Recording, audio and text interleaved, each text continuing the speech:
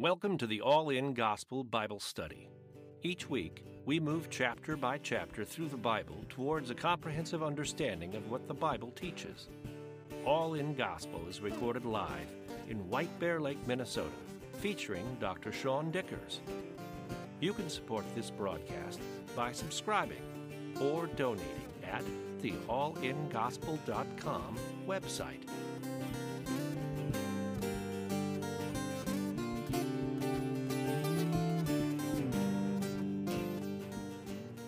All right, 2 Samuel 12, it goes like this. Then the Lord sent Nathan to David, and he came to him and he said to him, "There were two men in one city, one rich, the other poor. And the rich man had exceedingly many flocks and herds, but the poor man had nothing except one little ewe lamb, which he had bought and nourished, and it grew up together with him and with his children. It ate of his own food and drank from his own cup and lay in his bosom. It was like a daughter to him. And a traveler came to the rich man who refused to take from his own flock and from his own herd to prepare one for the wayfaring man who had come to him. But he took the poor man's lamb and prepared it for the man who had come." So David, in chapter 11, we got to see kind of the fall of David. He'd been following after God, doing a great job from childhood all the way up. His kingship was thriving. Israel gets solidified. They get armies that draw peace on every corner of Israel. And then he is basically lets the sin that's been in his heart for a long time get its way, right? Because he'd been taking in many wives for quite a while, and that spirit of sin that had been in him for a long time, it finally became destructive in his life, just like sin does. So David's sin displeased the Lord at the end of chapter 11, and David ignored what he knew to be right, and now God sends another faithful brother. And you think Nathan just kind of comes in, and he's a prophet, so he's been able to hear from the Lord, and it's been tested and seen to be true. So he shows up to David, and frankly, this is God, I think, having mercy on David. Like, God loves David. He's displeased with the sin, but he loves the person. So he does this. He sends Nathan to him. It says the Lord sent Nathan, so we know this is God intervening on behalf of somebody that's fallen short. And Nathan, we know from 2 Samuel 7, he's a friend to David. He's been with him for a while. He brings blessings. There's a relationship. When a brother comes to admonish a brother, it really helps to have relationship, right? There's nothing worse than a Christian telling other people how to live when they don't have a relationship with them, right? So Nathan knows David. He's known him for a long time, and it takes a brother to be able to say that. Or frankly, on the ladies' side, it takes a sister sometimes that you've known for a long time to really admonish you on an area in your life that you need some help. This is an area of David's life he needs a lot of help, right? His lust took him to murder and everything else. The way he frames the story here, I just want to point this out. Of all the sins that happen with David, the framing of the example that Nathan gives is one of theft, right? This guy stole that lamb.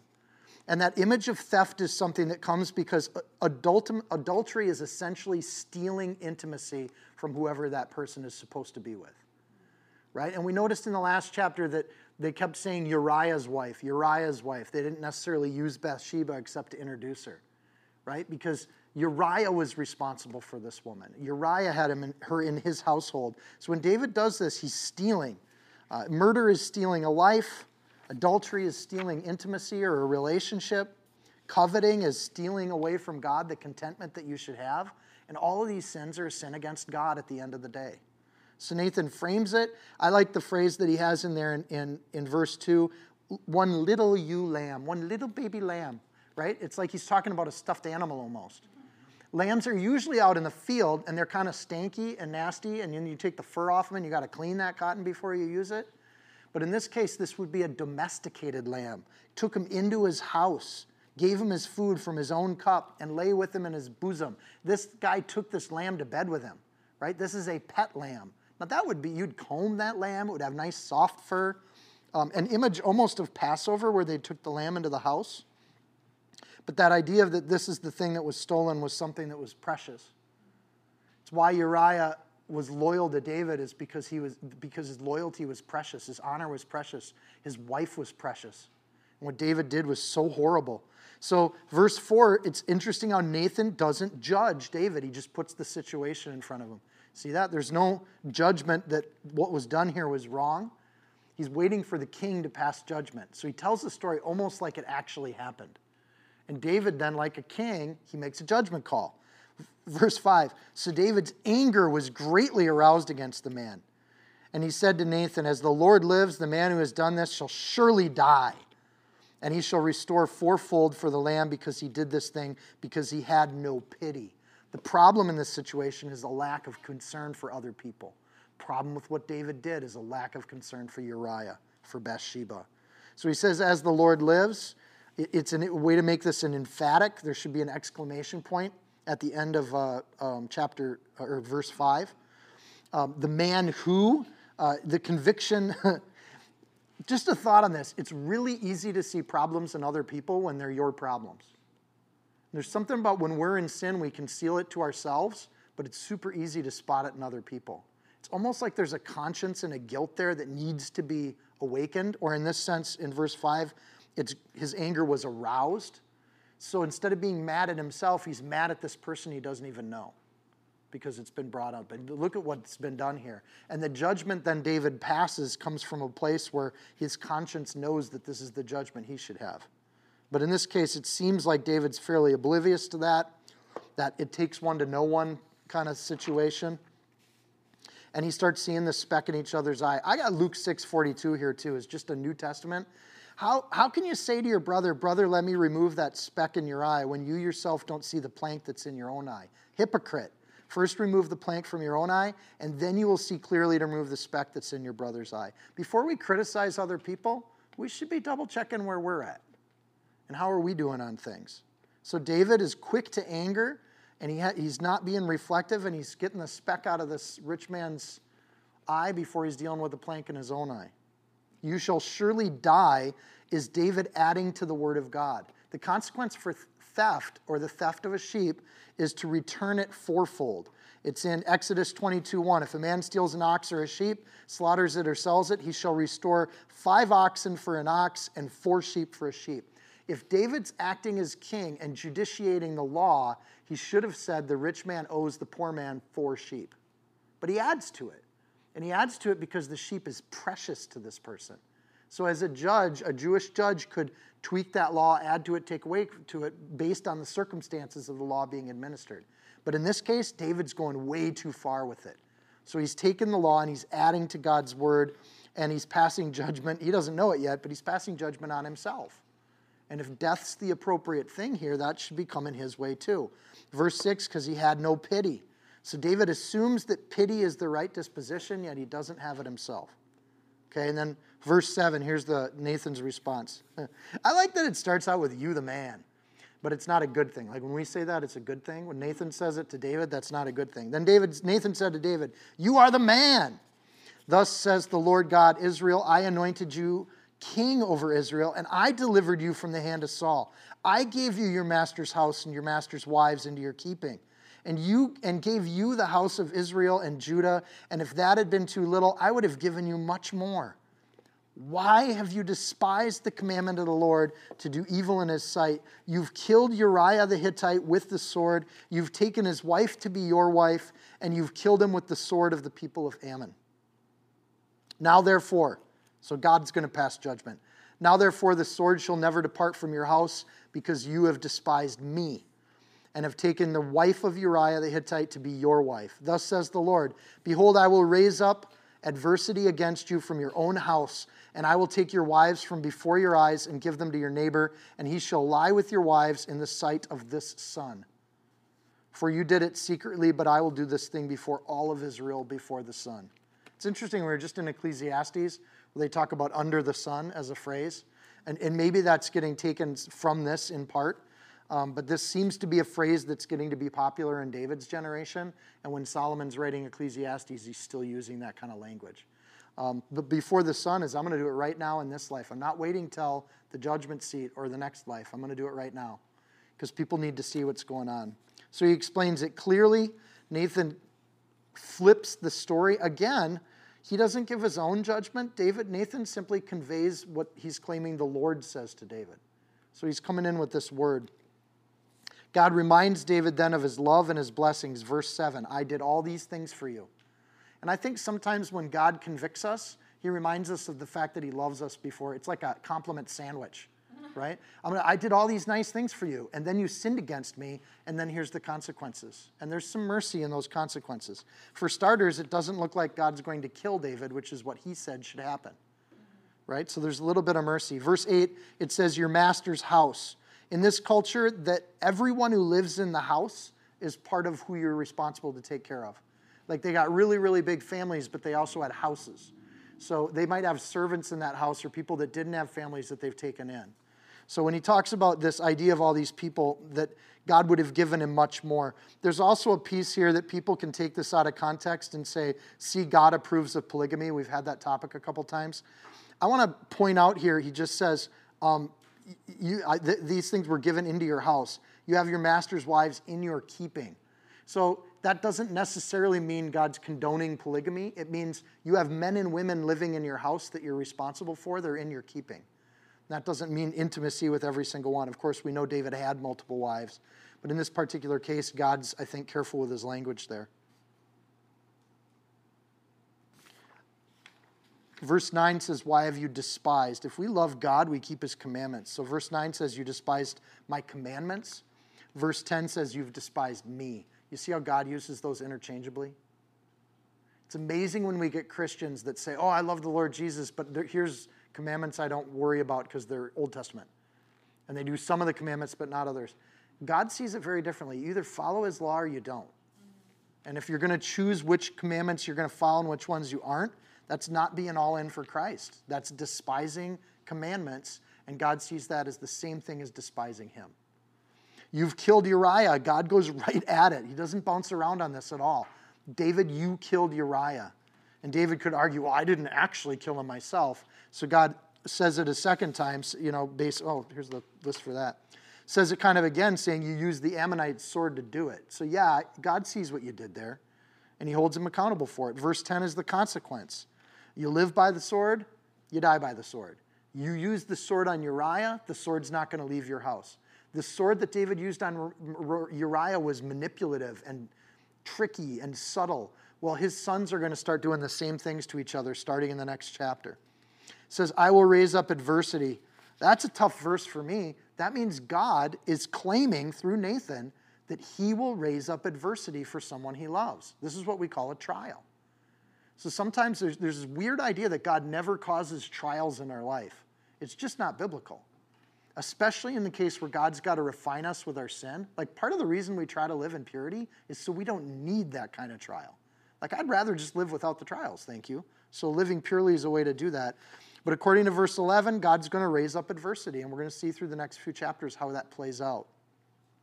In doing that, I don't think God forces anybody to do anything they wouldn't already do. But there's this process by which it happens. So in this case, there's a trial. Does God cause trials? Yep, he does. And here's an example of it. Unlike our flesh that consumes us or the evil that tries to destroy us, God's trials will temper and train us. So when we go through bad things in life, I think it's good to ask, is this me causing my own issues? Is this the enemy trying to get in the way of my ministry for the Lord? Or is this the Lord trying to send me a message? And if so, I got to react to that accordingly. And so he says, I'll take your wives. God, I think, is doing surgery with David. Like, okay, you crossed the line. Now we're going to fix this. And it sounds almost like taking away David's wives is a punishment. But think about the punishment. He's taking away the sin out of David's life.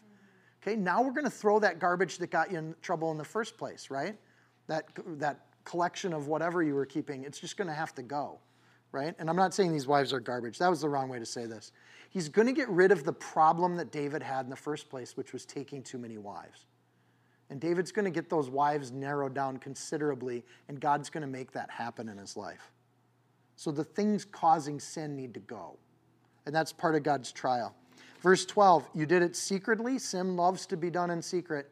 The more secrets we keep, the more we don't share with each other what we're struggling with, the more it's going to be just taking a life of its own in our life. That's why you have parents to talk to. It's why you have a brother or sister in the faith to talk to. It's why you have pastors you can go talk to, right? Or even just men and women that you regard and respect in the faith. If there's sin that's plaguing your life, share it. Get it off your chest. It's why the Catholics do the confessional, which I think is a little bit like impersonal, but God made us to have brothers and sisters in the faith so we can deal with it. And I'm not saying publicly declare your sin in groups of large people, right? If it's a private sin, maybe privately just do that. But get it in the open with another believer. Get it where it's on the table.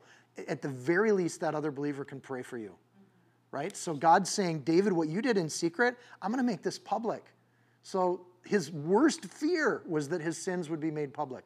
Do you have a sin in your life where your worst fear would be that everybody would know about it?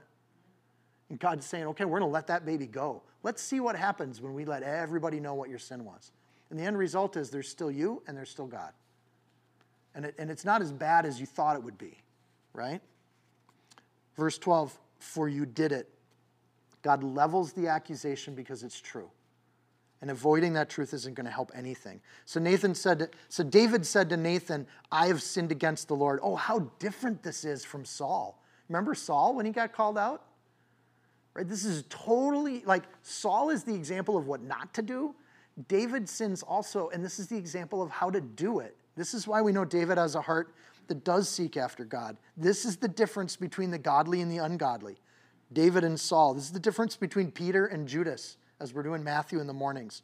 It's really simple. In the Hebrew there, that's Hada el Yahweh. I've sinned against the Lord. It's very simple. It's not as many words as in the English. Hada el Yahweh. No excuses, no explanations, no reasons for why he did it, right? This is my temptation when I'm confessing, or usually I'm confessing to my wife.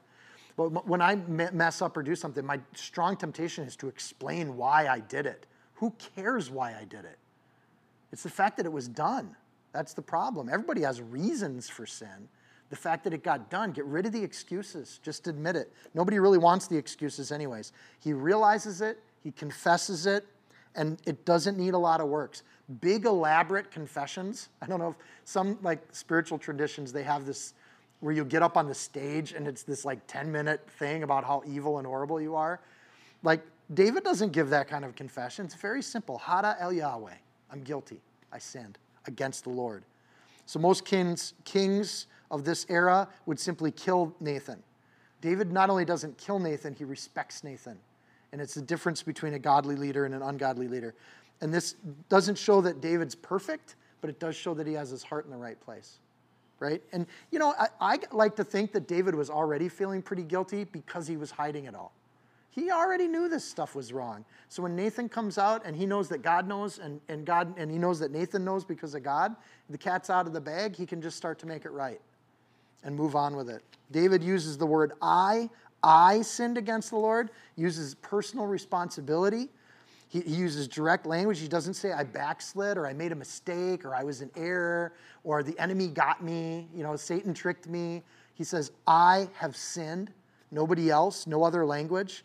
And then he puts it in the right place, against the Lord. He could have said, I sinned against Bathsheba, I sinned against Uriah, and that would be true. But at the end of the day, he's going to start making things right by saying, I sinned against the Lord. I was called by the Lord for a mission, as have every one of us in this room. We've been called out by God to do something in our lives, and this kind of sin wrecks the mission, and it gets in the way of what we're supposed to do. So with Nathan, he spends more time, I think, with this, and he starts to write about it. So if you want the long version of this, you can do a little Bible study this week on Psalm 51. And in Psalm 51, he writes a much more elaborate apology to the Lord and really nails down what he did and how he did it. We know these verses. I'm just going to read a couple. Have mercy on me, O God, according to your loving kindness, according to the multitude of your tender mercies. Blot out my transgressions. Wash me thoroughly from my iniquity and cleanse me from my sin. For I acknowledge my transgressions and my sin is ever before me.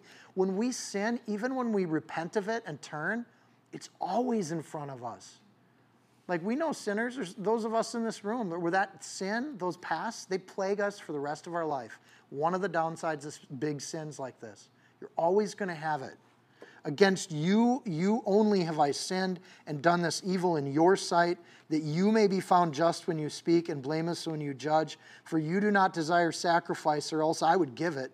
You don't delight in burnt offering. The sacrifices of God are a broken spirit and a broken and contrite heart. These, O God, you will not despise. God despises the sin. He loves the sinner. And David's reacting in the same way towards it. He knows that about his Lord. He talks about his loving kindness, right? When we get rebuked, our tendency is to either hide and cower or to get mad at the person that rebuked us. What a beautiful thing to find a man of God that actually appreciates the rebuke and treats it as love, because that's what it is. Nobody wants to rebuke you. So when somebody actually comes out and admonishes or rebukes you, it's not like people wake up in the morning and say, boy, I'd really like to rebuke Paul today. No, I don't do that, Paul, because I love Paul. But there's times where as a brother, you're like, Paul, we got to talk, right? And that's not something that person wants to do. So for David to react with this understanding that that's an act of love shows what kind of guy he was. Compare this to Saul, where he starts throwing spears whenever he feels the urge, right? And Nathan said to David, the Lord also has put away your sin, you shall not die. Just immediate forgiveness. Hada el Yahweh, you're forgiven. And that's the same thing as with Jesus. Jesus, I'm sorry, I repent, you're forgiven. And it's instant. Verse 14, however, because of this deed, you have given great occasion to the enemies of the Lord to blaspheme. The child also who is born to you shall surely die. And then Nathan departed to his house. Like, Nathan doesn't want to stick around. He gives the bad news at the end. Here's the bad news. God forgives David, but there's still consequences for the sin. And this is just right understanding of how things go. People think they can sin against God again and again and again, and that that doesn't have an impact. And the impact that's here is going to, I think, be twofold. One is that he's going to lose some credibility because all the enemies of the Lord are going to use this against David for a long time to come. You're not as righteous as you say you are. He lost the high ground. And the second major consequence is he's got sons and daughters that are watching his behavior, and they're going to model his behavior. So as a father, a head of a household, he's going to lose the respect of his children because they're going to say, if my dad can do it, why can't I? Right? If it's okay with him, it's okay with me. So the Lord puts away the sin, throws it as far as the east is for the west. He takes away the death thing, which is not part of the law. The law does not say that David should die for the lying or the sheep, but he should die for the murder of Uriah and the adultery. Those are both death sentences. So God forgives David of the death sentence, even though it wasn't in Nathan's narrative. And then even in this forgiveness, then there's going to be a price that gets paid. So that price is there. Usually children, the children of Bathsheba, the one that is the product of the adultery, usually children in the ancient world were a blessing. They're just seen as a blessing. The more children, the better, largely because they can work the farm, right? Or they can work the herds. So the more children you had, the wealthier your farm became because you just had more hands on deck. And that was just how it is. There's some families that think that today, but I just want to make sure we're clear that children are a blessing to the family. In this case, God's going to take this child home, and David's not going to get to enjoy him, right? And usually in Jewish tradition, I think in Christian too, there's what's called an age of accountability. When an innocent dies or someone that's too young to make their own decisions, there's a certain grace that God gives. We're born into the flesh and we're born into sin, but God's going to take those people and there's going to be accommodation made for them. So the Jewish people felt that the age of accountability was when you could read the Torah and understand what it said. So if you can understand the law, you're accountable to the law. And for Jews, that was around age 13 or 14 years old. So if you're going to make major sins, you do it before you're 12, right? Is the kind of the rule. It varies. If you can understand the law, you can break the law. Actually the end of 15, right? And the Lord struck the child that Uriah's wife had borne to David. Notice they're still using Uriah's wife there. And it became ill. David therefore pleaded with God for the child, and David fasted and went in and lay all night on the ground. Why is he doing this? Later it's going to tell us he did it because he knows God, he knows that God can have mercy. That these judgments, though they're just under the law, it's the right thing to do, that God can relent of some of those things. So David's actually got then a child of his that's paying the punishment for his sins. I think God knows what that feels like. God knows the anguish of that, right? And for David, it's like, why should this kid die because I did something wrong? So he's begging him. He's on the ground. Verse 17, the elders of his house arose and went to him to raise him up from the ground, but he would not, nor did he eat food with them. He's fasting too. Then on the seventh day it came to pass that the child died, and the servants of David were afraid to tell him that the child was dead. For they said, indeed, when the child was alive, we spoke to him, and he would not heed our voice. How can we then tell him that the child is dead? He may do some harm. If he's this bad with the child being sick, think of how bad he's going to be when he's dead. But they're thinking like the world. We believers, we don't think like that. The time to pray is when they're sick. When they're dead, it's, okay, well, they're with God. It's all over. And that's what happens with David. How can we tell him the child's dead? He might do some harm. Verse 19, when David saw that his servants were whispering, David perceived that the child was dead, because he's not dumb, right? They're all in the corner going, he's like, he's dead, isn't he? And yeah, so they say, therefore David said to his servants, is the child dead? And they said, he is dead. And waiting to see what David would do. Nathan says it. It happens. Just to note that that's a fulfillment of prophecy. David's going to pay fourfold for this, and this is the first of 4 of his kids that's going to die. So he loses. We'll just keep track as they happen. God can and does call people home, calls them home in his own time. In this case, David is mourning that this is happening. The child then serves as a redemption price or a propitiation for David's sin. And as harsh as that is to hear, the idea of propitiation is one we depend on, because God sent his only son for our sins and for what we've done. So it's this concept that comes up in the Bible. This kind of story brings it to life in a way that when it happens through Jesus, the Jews all understand exactly what happened there. So God doesn't ask humans to make the sacrifice. Abraham and Isaac really plays that out. With Abraham and Isaac, God got Abraham to see if he was willing to sacrifice his son, but he never makes Abraham actually do it. And in this case, he does not make David sacrifice his son. God takes the son home all on his own.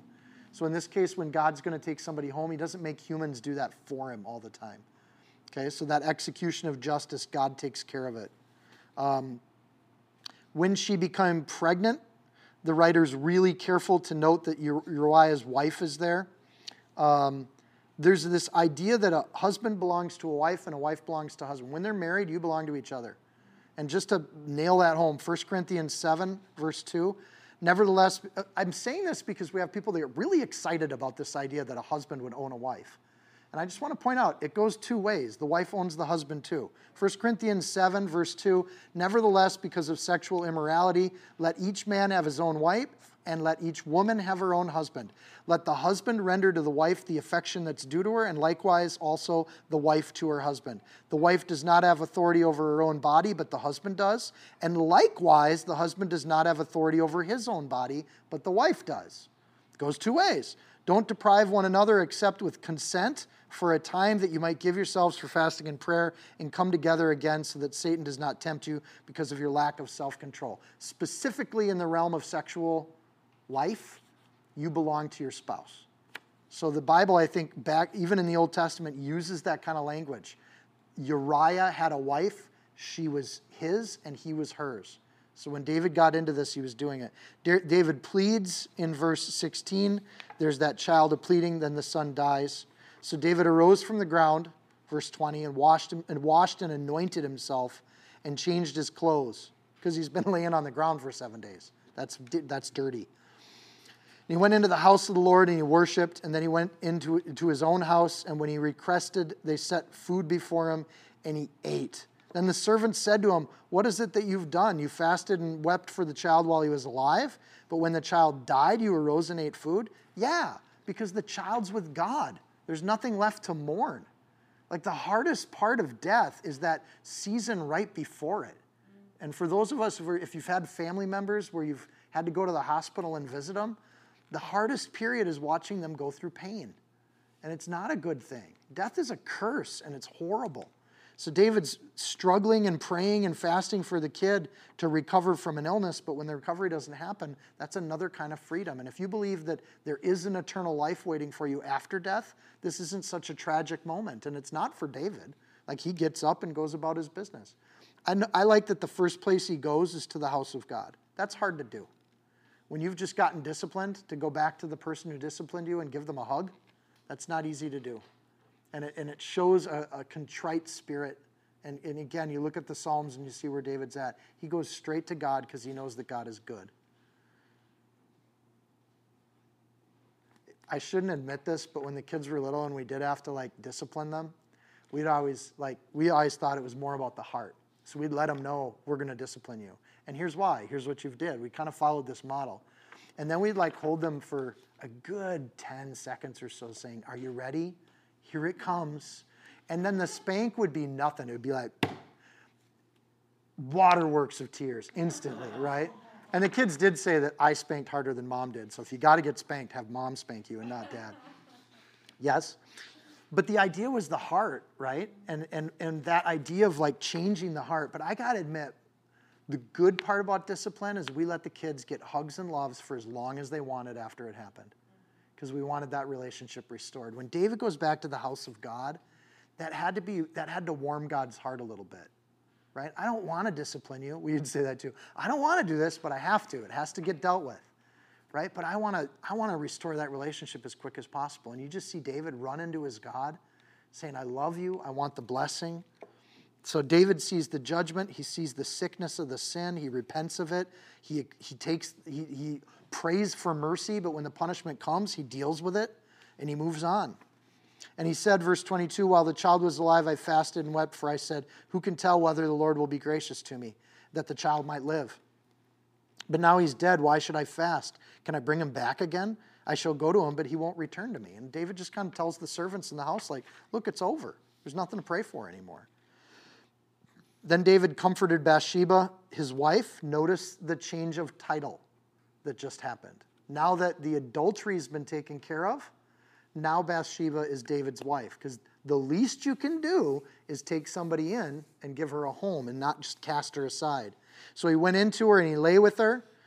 That's a little different description than we saw in the last chapter. This is a legit night for a husband and wife. Like they're going to make it legal.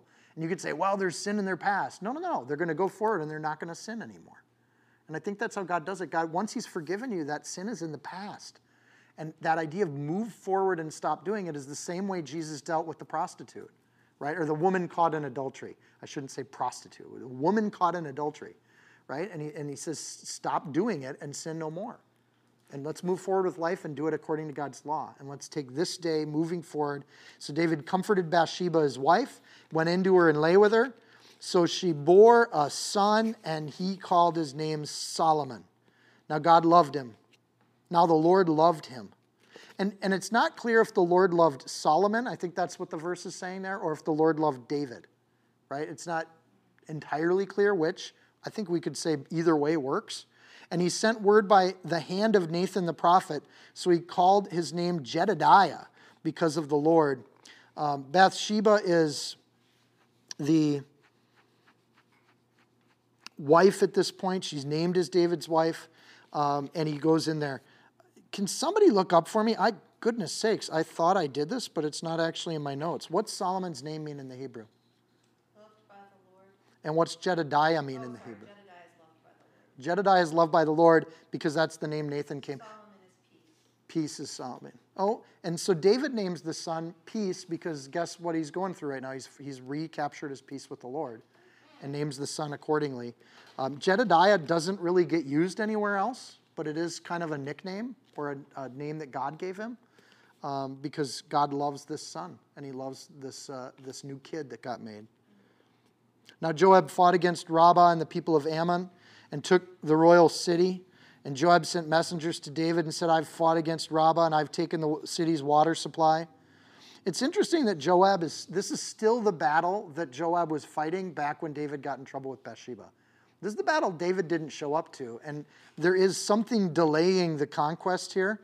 But Joab's like, we took the water supply. And what that means in the ancient world is they're about to go down. Because without water in the Middle East, you're not going to last very long. And your soldiers won't last long. Verse 28, now therefore gather the rest of the people together and encamp against the city and take it, lest I take the city and it be called after my name. I think this is a good buddy prodding his friend. Because Joab and David have been hanging out together a long time. And Joab's like, if you don't get here to take the city, I'm going to take it, and it'll be the city of Joab. And I think that Joab knows what to do here with David to get him back on track. So David gathered all the people together and went to Rabbah and fought against it and took it. It seems like part of the repentance of David is to not sit on his roof looking at ladies anymore. right? Part of what he's got to do is he's got to get out and fight the battles of the Lord that he was supposed to be fighting at the beginning of this whole journey. So I think that's something like when people find themselves falling away from the Lord or backsliding, what was the last time that you felt close to the Lord where you knew you were doing his work? Get back to that spot and start from where you left off and pick up at that spot. Then verse 30, then he took their crown from the king's crown from his head. Its weight was a talent of gold. That's like 100 pounds. That is a heavy crown with precious stones. And it was set on David's head. And he also brought out the spoil of the city in great abundance. And he brought out the people who were in it. And he put them to work with saws and iron picks and iron axes and made them cross over to the brickworks. So he did to all the cities of the people of Ammon. Then David and all the people returned to Jerusalem. So he gets a new workforce for a number of different trades, and he puts them all to work. This is different, again, than the pagan world. A lot of times they would just slaughter everybody. And we've seen in the Bible instances where people get killed, where even David has cut the city down in half. He doesn't do that with Ammon. Like, he puts them all to work, and he says this is a workforce. It's very likely that David, at this point, is once again praying and asking the Lord what to do in each situation, because there seems to be different things that he does with each city. Then we get to 2 Samuel chapter 12. After this, Absalom, the son of David, had a lovely sister. Okay, this is still part of the same narrative, right? Because it says after this. So the first child died was the child that was born in that adulterous situation. And then God blesses him with Solomon, peace, and restores that relationship. And Bathsheba's got a home to live in. So that part's been renewed. But now we have this second part of the consequence, which is David's got kids watching how he operates. And they're going to start operating the same way. After this, Absalom, the son of David, had a lovely sister whose name was Tamar. And Amnon, the son of David, loved her. Okay? You get the family relationship on that? So they're half sisters and half brothers. Absalom and Tamar in 2 Samuel 3, verse 3. Maacah is the princess of Geshur. So she's a foreign wife that David took. So Absalom and Tamar are both children of that foreign wife.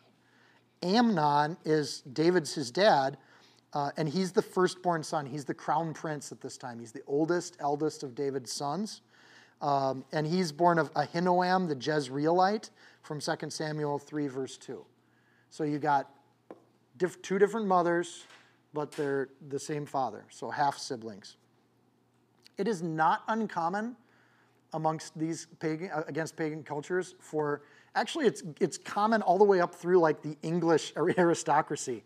To intermarry this closely is something that they would do because that way they would keep the crown in the family. So these kinds of things weren't uncommon in that world, and frankly, they remain common in royalty all the way up into modern history. Amnon was so distressed over his sister Tamar that he became sick. Notice that the Bible calls Tamar Amnon's sister. It doesn't bother with the half stuff, right? So this is off limits. He became sick, for she was a virgin, and it was improper for Amnon to do anything to her. A rare occasion in the histories that the writer tells us that this is what's about to happen is wrong. So we don't read this and say, see, it's okay to have interrelations with your half-siblings. The Bible is very clear. This is not okay. It's improper, and they knew that it was improper, and that's what bothered him. But Amnon had a friend whose name was Jonadab, the son of Shimeah, David's brother, so his uncle. Right? Okay. Now, Jonadab was a crafty man and said to him, why are you, the king's son, becoming thinner day after day? Will you not tell me? And Amnon said to him, I love Tamar, my brother Absalom's sister. Okay, notice how sin starts on this one. He doesn't say my sister. He says my brother Absalom's sister. He's already mentally putting a distance between him and her, at least relationally. Jonadab is a crafty man. Few people get that title in the Bible. Subtle, wily, but with a great intelligence.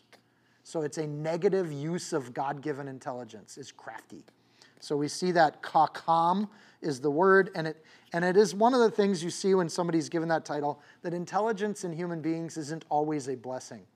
Sometimes it's the opposite. Great intelligence can be used for great sin.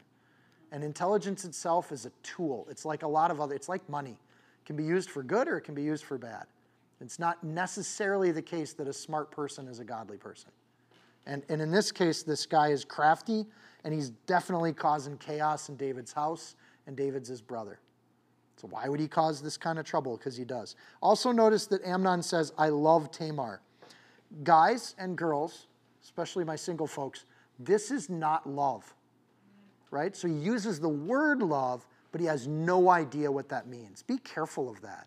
Watch out for these people, right? Because they'll use the right language to get what they want, but we're going to see later this has nothing to do with love. So Jonadab says to him, verse 5, lie down on your bed and pretend to be ill. So you're going to lie. That's one of the 10 commandments. You shouldn't do that. And when your father comes to see you, say to him, please let my sister Tamar come and give me food and prepare the food in my sight that I might see it and eat it from her hand. Frankly, this is weird. Lustful guys get weird, right? And they do weird stuff. Like, this doesn't, why are you doing this? And I think this is where girls are like, guys are weird, right? You're doing these weird, crazy things, right? I want to eat from her hand. Then Amnon lay down and pretended to be ill. And when the king came to see him, Amnon says to the king, please let Tamar, my sister, come and make a couple of cakes for me in my sight that I might eat from her hand. Right? First of all, if a guy says, I want to eat from your hand, I would just avoid this guy. Like, you just save yourself a lot of trouble. So it doesn't say anything about how Amnon responds to Jonadab. Jonadab gives the advice and he just does it. There's no judgment. This is not a crown prince, right? He's not trained up well in the way of God. So to make this kind of demand is a childish demand. Here's the other thing. When people demand, like when children say, no, I want my peanut butter and jelly with the crust cut off, or when people demand that they eat in a certain way, that's immaturity, right? So that alone should have been, David should have been like, no, you don't get to eat. You don't get to choose. If you're sick, you can eat the food we put there. It's not all about you. So there's so many ways this could be avoided. This indulgence of childlike behavior is a sign of an absentee parent. David hasn't raised this kid, and he doesn't know how to say no to this kid. He doesn't want the conflict. So wish fulfillment. Oftentimes you see parents that don't spend a lot of time with their kids. They kind of give their kids everything because they just don't want to have conflict with the kid. That small amount of time they spend with them, they want it to be happy and cheerful. So they give the kid everything. So David doesn't say no to Amnon, which he should have. Frankly, you'd think David would see this coming a little bit, and he would want to protect the girls in his household, right? So again, David's part of this whole story, and I think this is part of how God's working things out. David's sins are going all through his life. They're not just in the area of Bathsheba. So David sent home to Tamar, saying, now go to your brother Amnon's house and prepare food for him. David doesn't share the command eating from your hand.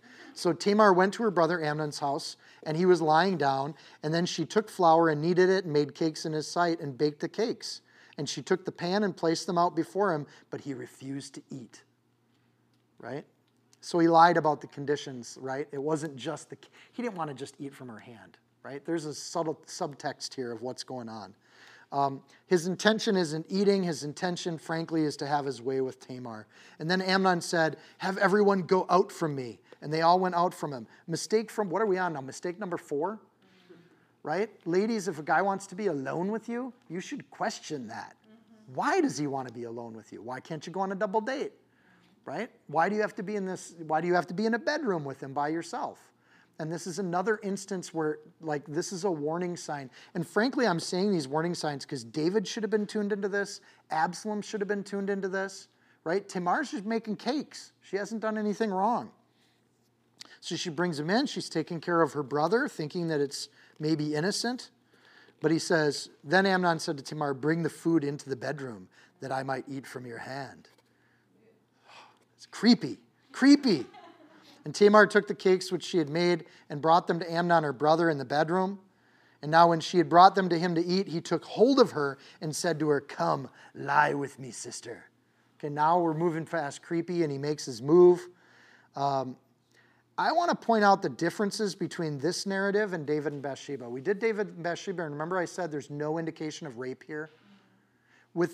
It's not that the writer of 2 Samuel doesn't know how to explain a rape, because that's exactly what's getting explained here. So there is a difference between what happened with David and Bathsheba, but it's a lot of the same stuff, right? Tamar isn't Amnon's to take. Like, he has no right to take her. They're not married, right? He's not ready to take responsibility for it. He's a child that wants his own way on things. So when it says in this verse, in verse 11, it says he took hold of her, that is absolutely a rape situation. She has no control in this situation, and therefore she bears no guilt in this situation under the law. But she answered him, "No, my brother, do not force me, for no such thing should be done in Israel. Do not do this disgraceful thing." Sorry, Clarks, you guys get to talk about this on your ride. Like, this is what you showed up for. So this is PG-13 tonight.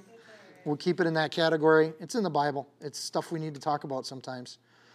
But she does what's right under the law. She's supposed to refuse somebody if they're forcing it, and she does. Because Jewish girls are taught from a young age, if some guy does this, you refuse him. You fight and you kick and you yell and you scream. Don't fall into the modern idea of, oh, this silent thing where you freeze up. Nonsense. Don't freeze up. Make that choice before you're ever in the situation. Do everything you can do to fight when this happens. And she does. "No, my brother, don't force me. No such thing should be done in Israel. Don't do this disgraceful thing." She points out the sin. This is not only evil, it's disgraceful. You will lose the grace of the people around you if you do this. Don't do it. It's wrong and it lacks grace. The word there is nabala, which means it has no sense. It's folly and it's wicked. What you're doing, Amnon, doesn't help you.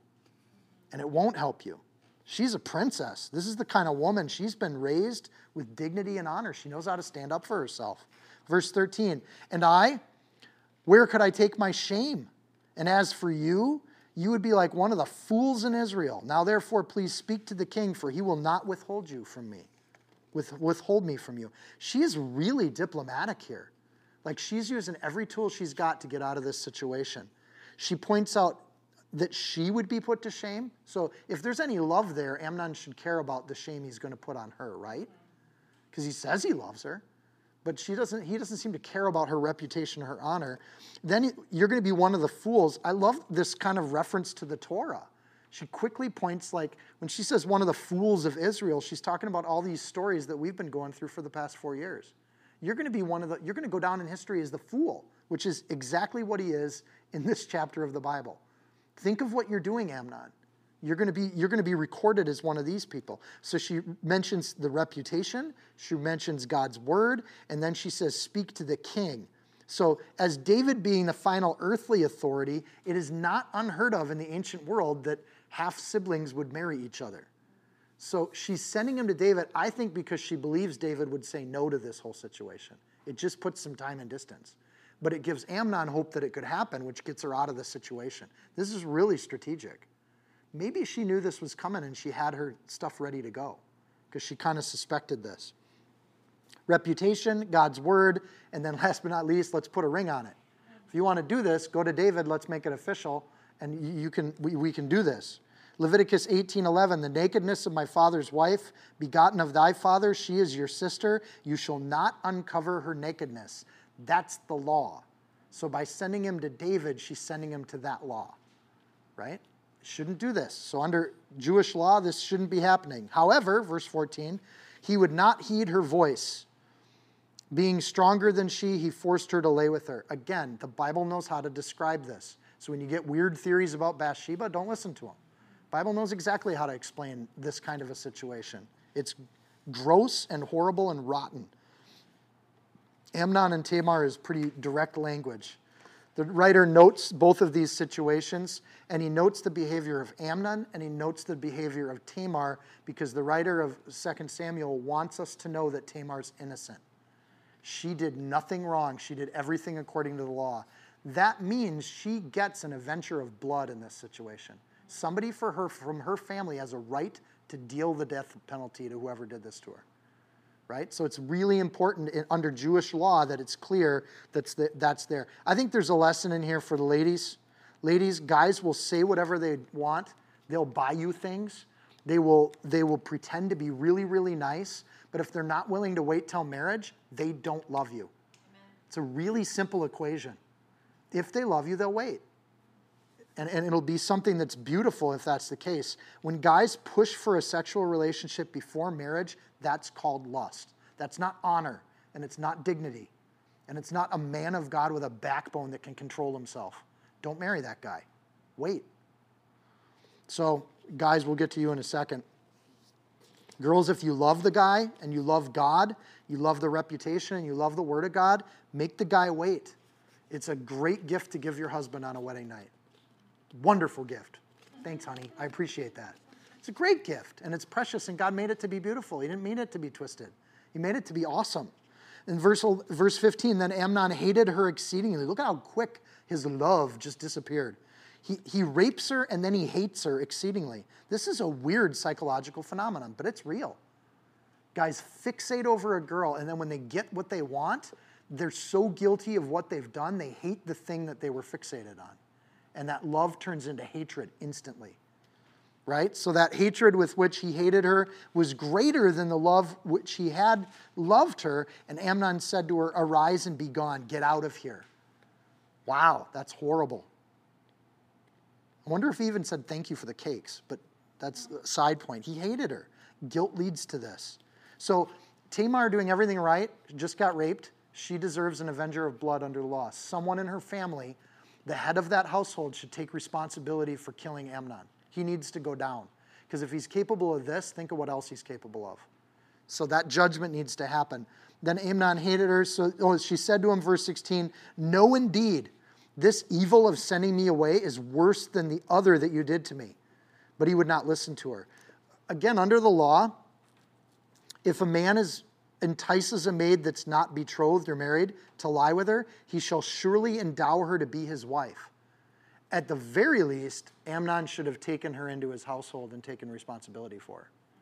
Right? So that's Exodus 22:16. So by kicking her out, Amnon's making this even worse because now she's been raped and she's going to have a lot harder time finding a husband in the Jewish culture in this era.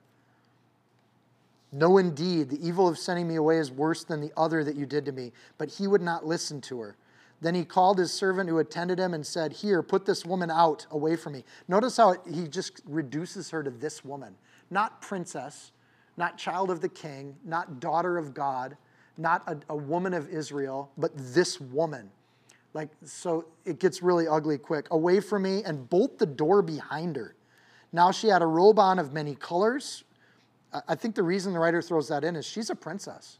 So she wears expensive clothes, and she's in that thing. For the king's virgin daughters wore such apparel. And his servant put her out and bolted the door behind her. Expensive, valuable, royal, precious, beautiful. Tamar was God's child that just got defiled. She immediately makes a display of her grief and tragic loss of virginity. Again, she's following the law to the T. When raped, you say something about it. You let people know. You don't let sin be a secret in this situation. We've got a lot of modern psychologists saying, but that's so hard to do. And then it relives the tragedy. No, reliving the tragedy is to keep it secret for 20 years and not tell anybody. To get it dealt with, now you can find some justice and maybe a little peace after something like this. She does what the Bible says to do. She makes a display of it. Right? So verse 19, then Tamar put ashes on her head, tore her robe of many colors that was on her, laid her hand on her head, and went away crying bitterly. Everybody in the household knows what just happened. Right? She makes it very clear to everybody who is there on the day of. And Absalom, her brother, said to her, has Amnon, your brother, been with you? But now hold your peace, my sister. He is your brother. Don't take this thing to heart. So Tamar remained desolate in her brother Absalom's house. But when King David heard of all these things, he was very angry. And Absalom spoke to his brother Amnon, neither good nor bad. These are some really complex reactions that people have to this. Right? So Absalom, let's start with Absalom in verse 22. He just plays it cool. And we're going to learn about Absalom that he is a plotting, planning, deliberate, shifty guy. So he just keeps it cool with Amnon, and he's starting to plan how he's going to take care of this. I think as son, the person responsible for bringing justice here is David himself. He's the head of all of these households. He's the dad in the situation. So the fact that David hears these things and gets angry in verse 21, that's interesting. He shouldn't get angry. He should get even. This should be David should react to this, and under the law, he should have Amnon killed, because that's what's deserving here. Not Amnon and Tamar. Tamar did everything she should do to be innocent of this. But Absalom hated Amnon because he had forced his sister Tamar. Everybody knows what happened. It's public knowledge. David does nothing. This is the same thing as not going out to battle and fighting God's battle. He doesn't take care of his household. He's permissive with Amnon when he asks to be fed from somebody's hand. How ridiculous is that for a grown man? And now he's passive and doesn't deal with the fact that he's done something truly evil, right? This is the whole my child can do no wrong syndrome. And he doesn't deal with it. Don't take this thing to heart. Absalom assures his sister, don't worry about this. I got this. And whether or not David does something, Absalom is going to do something on this. But he waits 2 years before he makes his move. That tells us a little bit Amnon and who he was. So David is angry, but he's indignantly inactive, right? This isn't justice. To be mad about something isn't to make it right. So he then, Absalom is going to do his thing. We should know about sheep shearing. That in the ancient world, sheep shearing was like a big party day. It was a festival. It was a lot of work, so you got all your friends and family. It's like moving day. Bring all your friends and family. You hang out, but you also have a big feast. It's when you pay off all your workers because money gets changed hands. So it's a big party day. So verse 23, that's what's going on. It came to pass after 2 full years that Absalom had sheep shearers in Baal Hazor, which is near Ephraim. So Absalom invited all the king's sons. And Absalom came to the king and said, kindly note your servant has sheep shearers. Please let the king and his servants go with your servant. But the king, this is David, said to Absalom, no, my son, let us not all go, lest we be a burden to you. Like, we don't want too many people there, because you got to then feed us all. This is a festival day. Then he urged him, but he would not go, and he blessed him. And then Absalom said, if not, please let my brother Amnon go with us. And the king said to him, why should he go with you? Maybe David's suspicious. Maybe he knows darn well that Absalom's going to avenge his sister, because David didn't do it.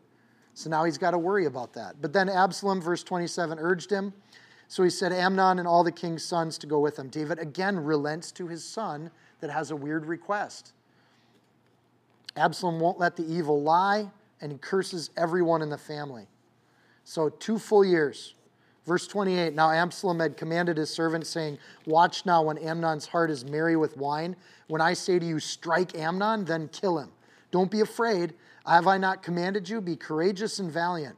So the servants of Absalom did to Amnon as Absalom had commanded. Then all the king's sons arose. Each one got on his mule and fled. First of all, this is to me a comedic image.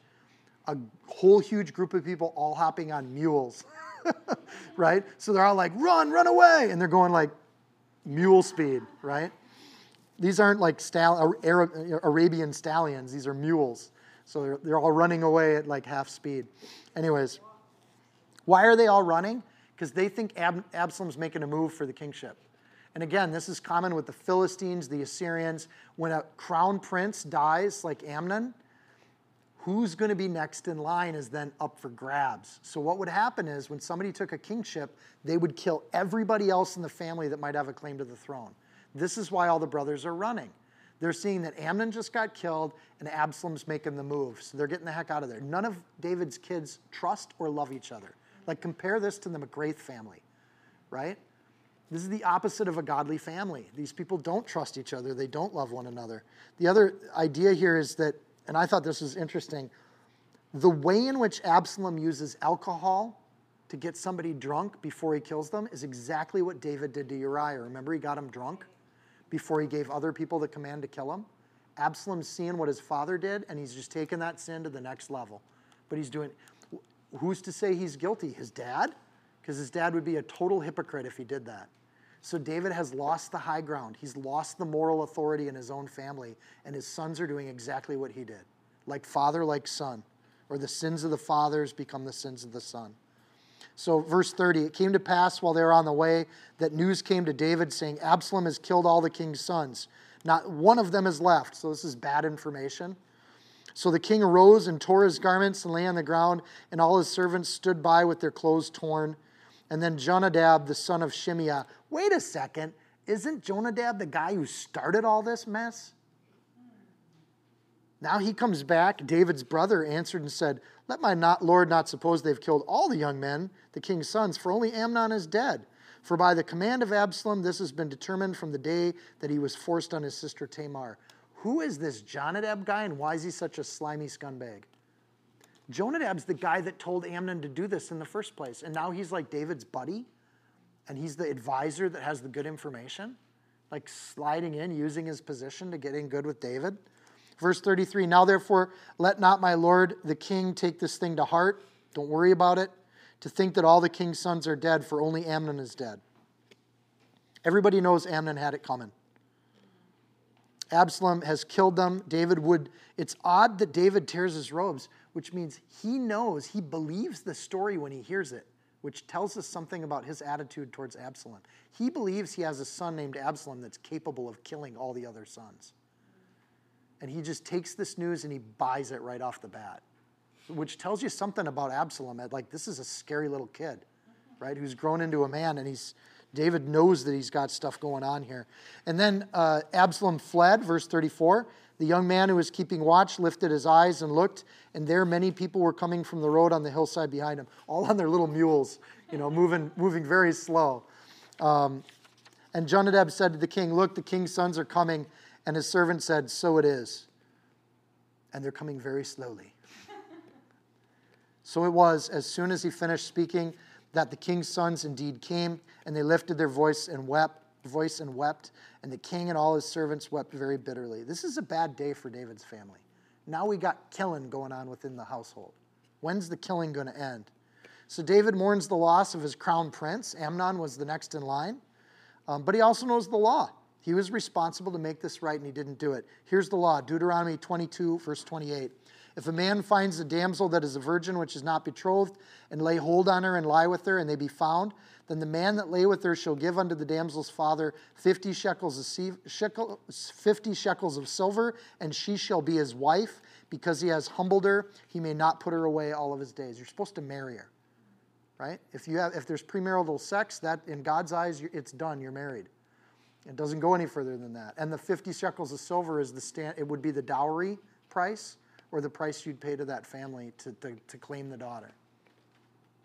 David, when he found out about all this stuff with Absalom, should have followed the law. Should have gone to Amnon and said, Amnon, it looks like you're married. We're going to close this deal. We're going to get you a marriage certificate. It's not a happy marriage because you sure started it off wrong, but it's going to be you're going to take care of this woman for the rest of your life. You may hate her, but you're going to feed her, because she's not going to be as desirable for other guys that want to know that who they're married was a virgin when they married her. Again, this is part cultural, but it's also partly under the law that, guys, if you want to have your way with a woman, you should be ready to start a family with that woman. And nothing short of that. Take the responsibility for what you want. But Absalom fled and went to Talmai, the son of Ammihud, the king of Geshur.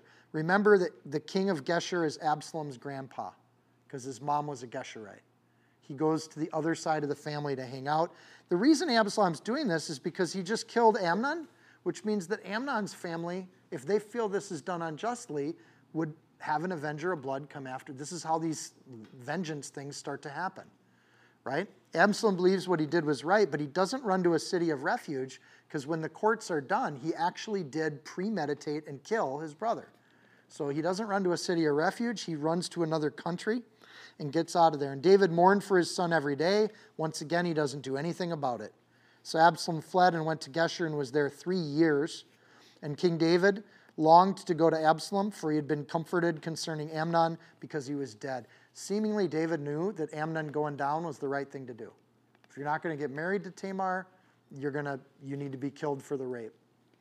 So he's comforted in that sense, but again, David kind of has a bleeding heart for his kids. Like he won't discipline them, but he also loves them and he cares for them and he wishes for them to do right, but he doesn't do it. So he's there 3 years. When you move outside of Israel and you move outside of the legal and moral code of Israel, what is Absalom learning when he's in Geshur for 3 years?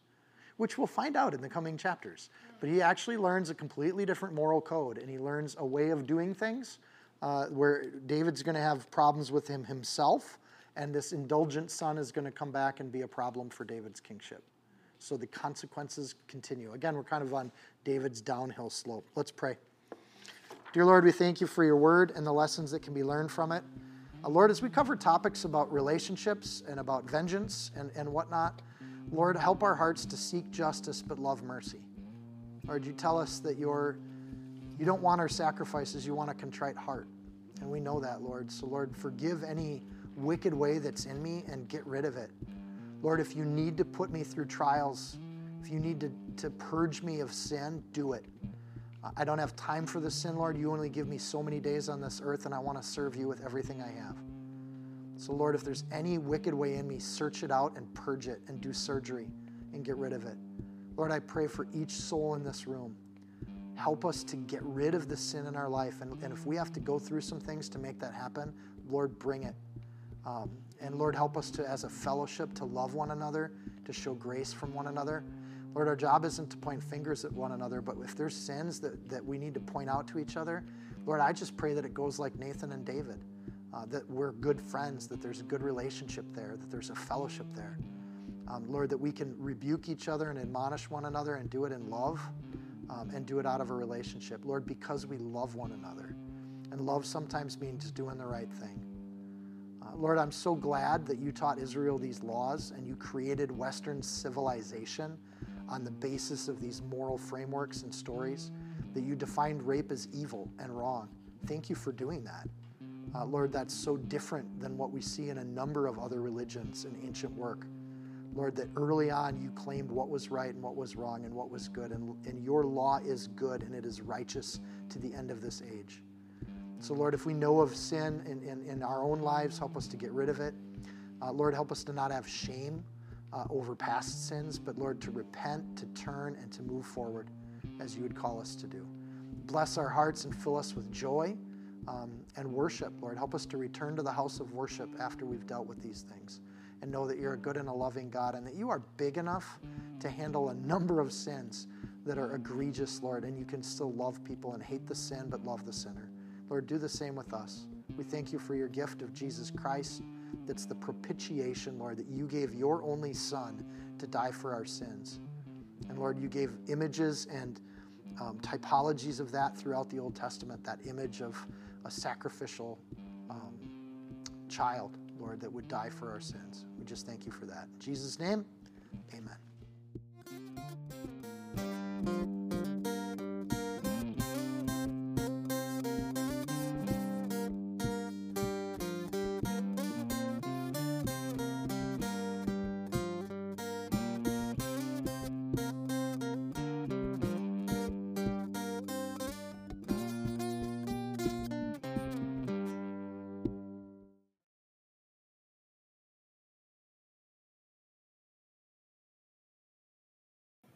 If you found this teaching helpful, insightful, you can support this podcast by sharing it with a friend.